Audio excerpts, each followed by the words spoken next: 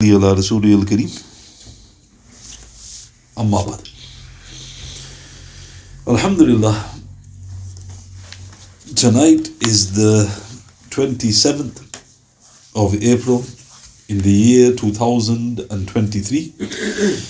And Alhamdulillah, we moved on to the fourth night that we're going through the illustrious and blessed life of the eminent companion Sayyidina Abdullah ibn Masood radiyallahu. And I've reached the point where I've mentioned that he's embraced Islam. So in terms of how early Abdullah ibn Masood radiyallahu anhu's embracing Islam was, there's a difference of opinion. Hafiz ibn Hajar Asqalani said rahmatullah alayhi in Al-Isaba, Abdullah ibn Masood radiyallahu anhu embraced Islam after 11 or 12 other companions radiyallahu ta'ala. So this is one view. So he was the 11th or 12th or 13th companion to embrace Islam. But most of the respected scholars rank Ibn Mas'ud radiyallahu anhu even higher. For in their works it mentions Sayyidina Abdullah ibn Mas'ud radiyallahu anhu was the 6th person to embrace Islam. Recorded by Hafiz ibn Jawzi in his Sifat al-Safwa, volume 1, page 395. Hafiz Zahabi in his Siyar, volume 1, page 431.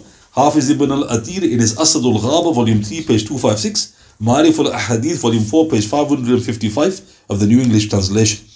So there's a difference of opinion, but they all agree that he was one of the elite, early forerunners. So either he's at the latest the 13th to embrace Islam, or the 6th.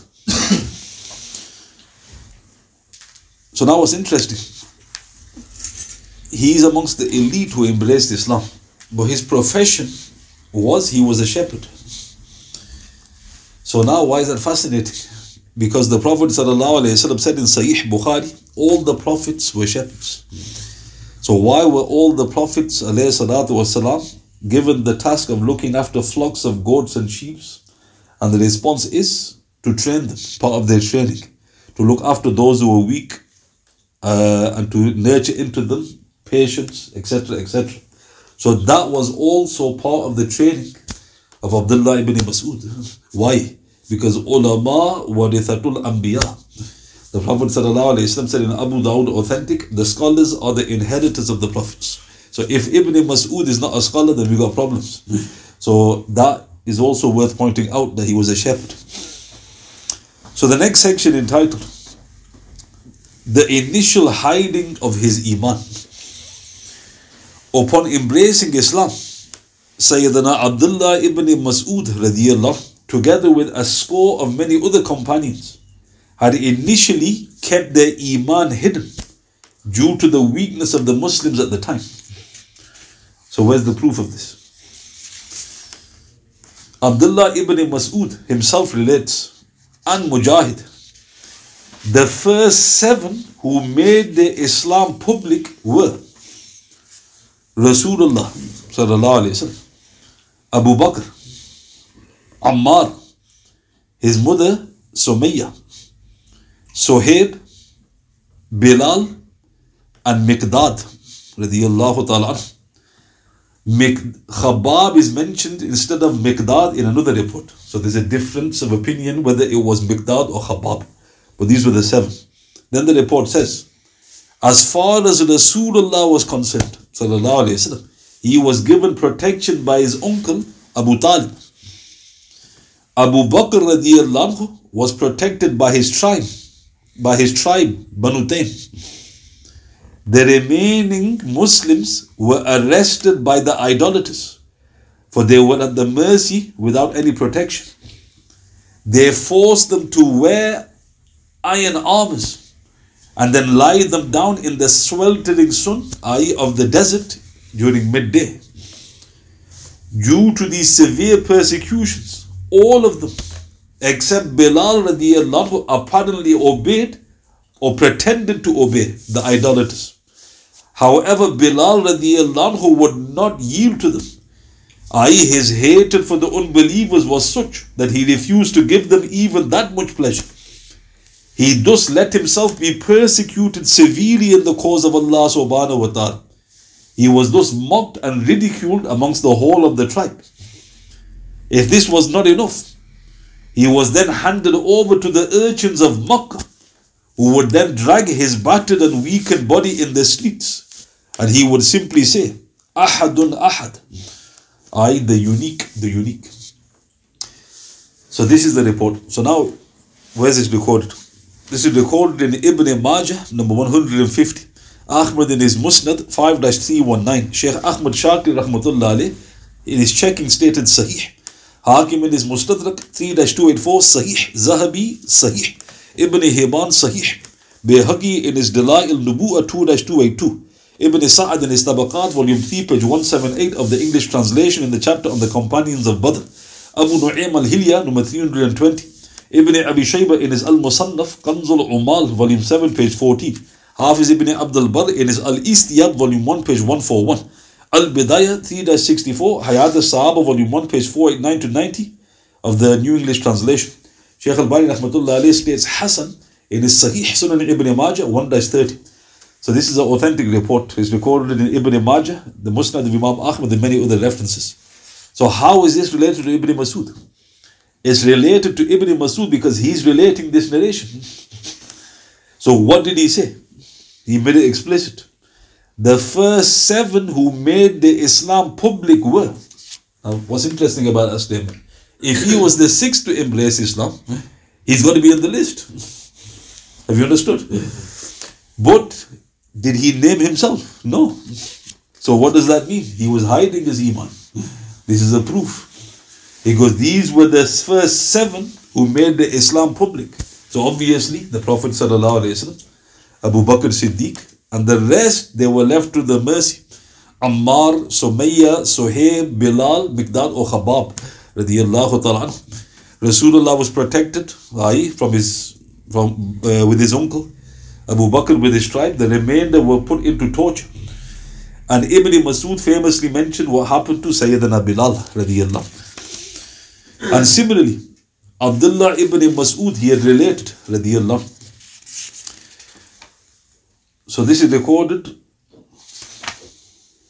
I'll give you the reference.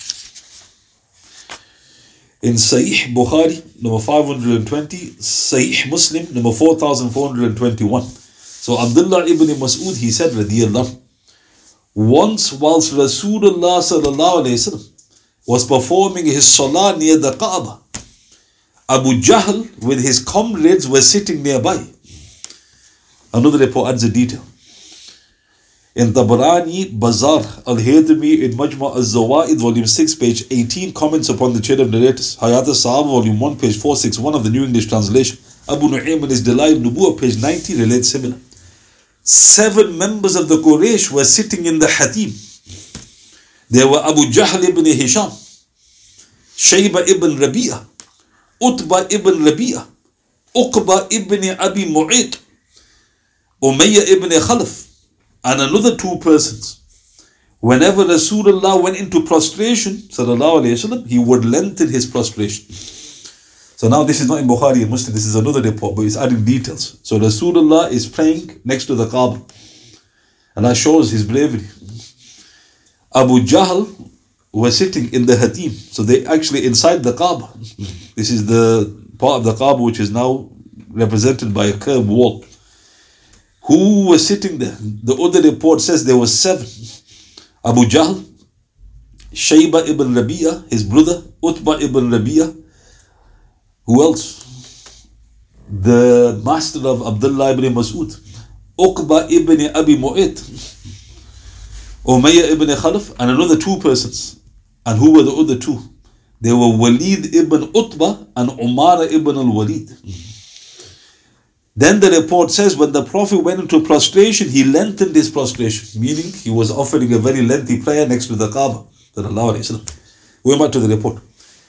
Abu Jahl thereupon said, referring to a she-camel that had been slaughtered the previous day, who will rise to fetch the entrails of the she-camel of so-and-so and place it between the shoulders of Muhammad sallallahu alayhi wasallam when he goes into prostration. So what's stopping the report? What's happened? They're getting irritated. His prostration is definitely irritating them. So Abu Jahl said, and why was there a slaughtered she-camel? This is important to highlight. Because there was all these idols around the Kaaba. We forget to mention that. We get this impression that it was beautifully purified. There was 300 and God knows how many idols. And they would slaughter animals there. And this camel had been slaughtered the previous day. So he goes, who will get the entrails and put it between the shoulders of the Prophet when he's in sujood? The one most accursed amongst the people got up. He brought the entrails, and when the Prophet ﷺ went into prostration, he placed it between his shoulders. Bukhari and Muslim doesn't mention who it was. Who was it? In another report, it mentions the worst of them was Uqba ibn Abi Mu'ayt, who brought it. This is in Tabarani, Bazar, Al-Haythami, in Majma' al-Zawaid, volume 6, page 18, comments upon the chain of narrators, Hayat al-Sahaba, volume 1, page 461 of the New English Translation, Abu Nu'aym in his Dala'il al-Nubuwwah, page 90, relates similar. So who's narrating the hadith? Abdullah ibn Masood. Who did he say was the worst person? His master. It was the one who was looking after his flocks, because he was the one who did it. Going back to the main report in Bukhari and Muslim, they then burst into laughter, some of them leaning upon the others. I stood looking powerless to help. If I had the power, I would have thrown it away from the back of Rasulullah. Stop. Has he exposed his iman? No. See, when people make statements, you need proof, right? How do you know that Ibn Masood didn't expose his iman? You got to look at the text. He goes, 7 were the first to proclaim the Islam. He didn't mention himself. Previous report. Now he's saying, I didn't have the strength. If he was a Muslim, he was duty bound to go and help the Prophet ﷺ. But what was happening? He hadn't exposed his iman. Meanwhile, the Prophet ﷺ had remained in prostration. He did not raise from it until a man went to his dwelling and informed his daughter Fatima, who was a young girl at the time. When she heard, she rushed to the spot and she removed the filth from her father ﷺ. Then she turned towards the men, rebuking them, and they did not say a word. So look at the bravery of young Fatima radiallahu, the leader of the women of paradise, right? So she rebukes all of them. In other words, you can imagine what she said. When he ﷺ finished his salat, he then showed signs of anger. And he then made dua. Oh Allah subhanahu wa ta'ala, deal with the Quraysh. Oh Allah subhanahu wa ta'ala, deal with the Quraysh. Oh Allah subhanahu wa ta'ala, deal with the Quraysh. When they heard his voice, their laughter vanished abruptly. And they began to immediately fear his curse. But it was too late. So look how strange. If they didn't believe he was a prophet, they would have continued laughing. As soon as he made that opening statement, look what happened. What happened to your laughter? Then he made this dua, sallallahu alayhi wa sallam. Oh Allah subhanahu wa ta'ala, deal with Amr ibn Hisham, Abu Jahl, Utbah ibn Rabi'ah, Hind's father, Shayba ibn Rabi'ah, Hind's uncle, Al-Wadid ibn Utbah, Hind's brother, Umayyah ibn Khalaf, big shaitan, Uqba ibn Abi Mu'ayt, Ibn Masood's master, and Umar ibn al-Walid, radiyallahu anhu. By Allah subhanahu wa ta'ala, sorry, not radiyallahu anhu, I made a mistake, right? By Allah subhanahu wa ta'ala, I saw them all struck dead on the day of Badr, and they were then dragged to Al-Qalib, an old well, the Qalib of Badr. Rasulullah thereupon said, upon seeing them, sallallahu alayhi wa sallam, the people of Al-Qalib have been followed by a curse, i.e. the supplication he had made against them around a decade or so earlier. So let's look at this. So who is narrating this whole incident? Abdullah ibn Masood radiyallahu. And he is an eyewitness and ear witness to what's happening. And this also shows, what was he doing around the Kaaba? This shows that he was a shepherd, but he was wanting to know, to be close to the Prophet sallallahu alaihi wasallam. When he saw the Quraysh chieftains do what they did, he had no strength. He goes, I couldn't do anything. I was powerless. Fatima came. Now, what does that tell you about Fatima? You were stronger than Ibn Masood. Think about that. She didn't hesitate. She not only helped her father, she rebuked the Quraysh chieftains. And they just looked and didn't say anything. And then the Prophet ﷺ got angry. So now a person queries this. Rasulullah, he would always overlook. He was the most merciful, forbearing. He would only overlook and show forbearance if it was with regards to himself. This was salat. So the Prophet ﷺ would only get angry for the sake of Allah subhanahu wa ta'ala. He wasn't bothered about the entrails because they disturbed his salat. And the curse he made, he mentioned names. Think about that. He didn't even just make it generally. He specified names.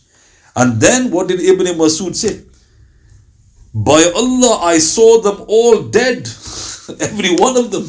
At Badr. And they were being dragged to the old well called Al-Qalib. And what did the Prophet say when he saw them? Sallallahu Alaihi Wasallam. The curse followed them. But he didn't mention his own. He goes, it's reached them. Meaning after a 10-year gap, the curse followed them.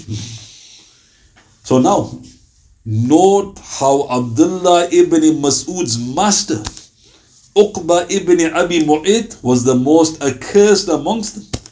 And Abu Jahl was named public enemy number 1 by our beloved Messenger. So why do I say that?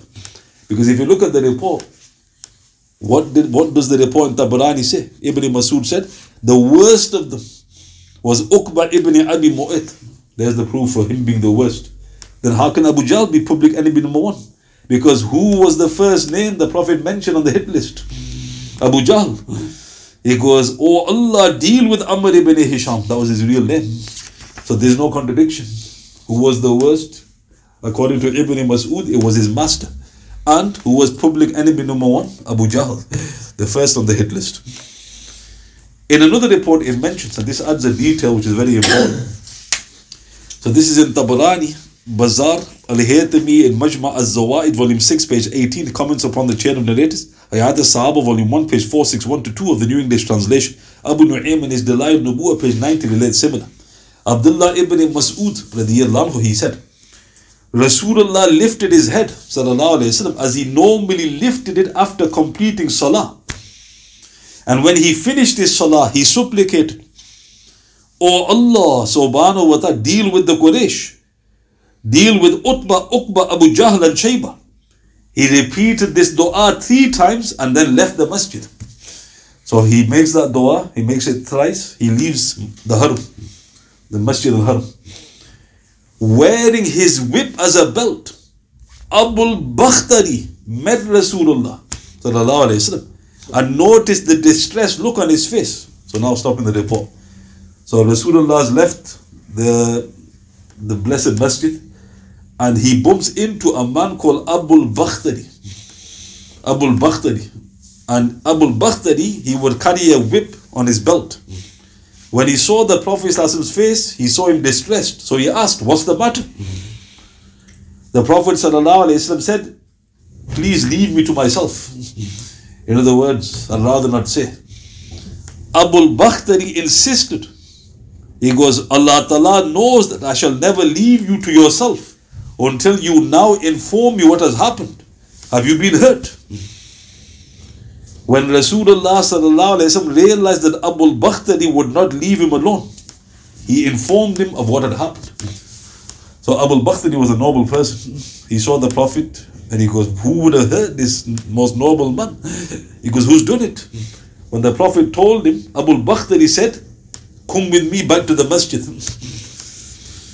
When Rasulullah ﷺ and Abul Bakhtari entered the masjid, Abul Bakhtari confronted Abu Jahl and he asked him, O Abul Hakam, was it you who instructed that the entrails of a camel should be thrown at Muhammad sallallahu alayhi wasallam? Abu Jahl, he nodded yes. Abul Bakhtari swiftly raised his whip and struck Abu Jahl on the head. The people thereupon began scuffling with one another. Abu Jahl thereupon shouted, shame on you people. Muhammad sallallahu alayhi wasallam wants us to be at loggerheads whilst he and his companions remain safe. He goes, leave him. Because I did do what I did to Muhammad sallallahu alayhi wasallam.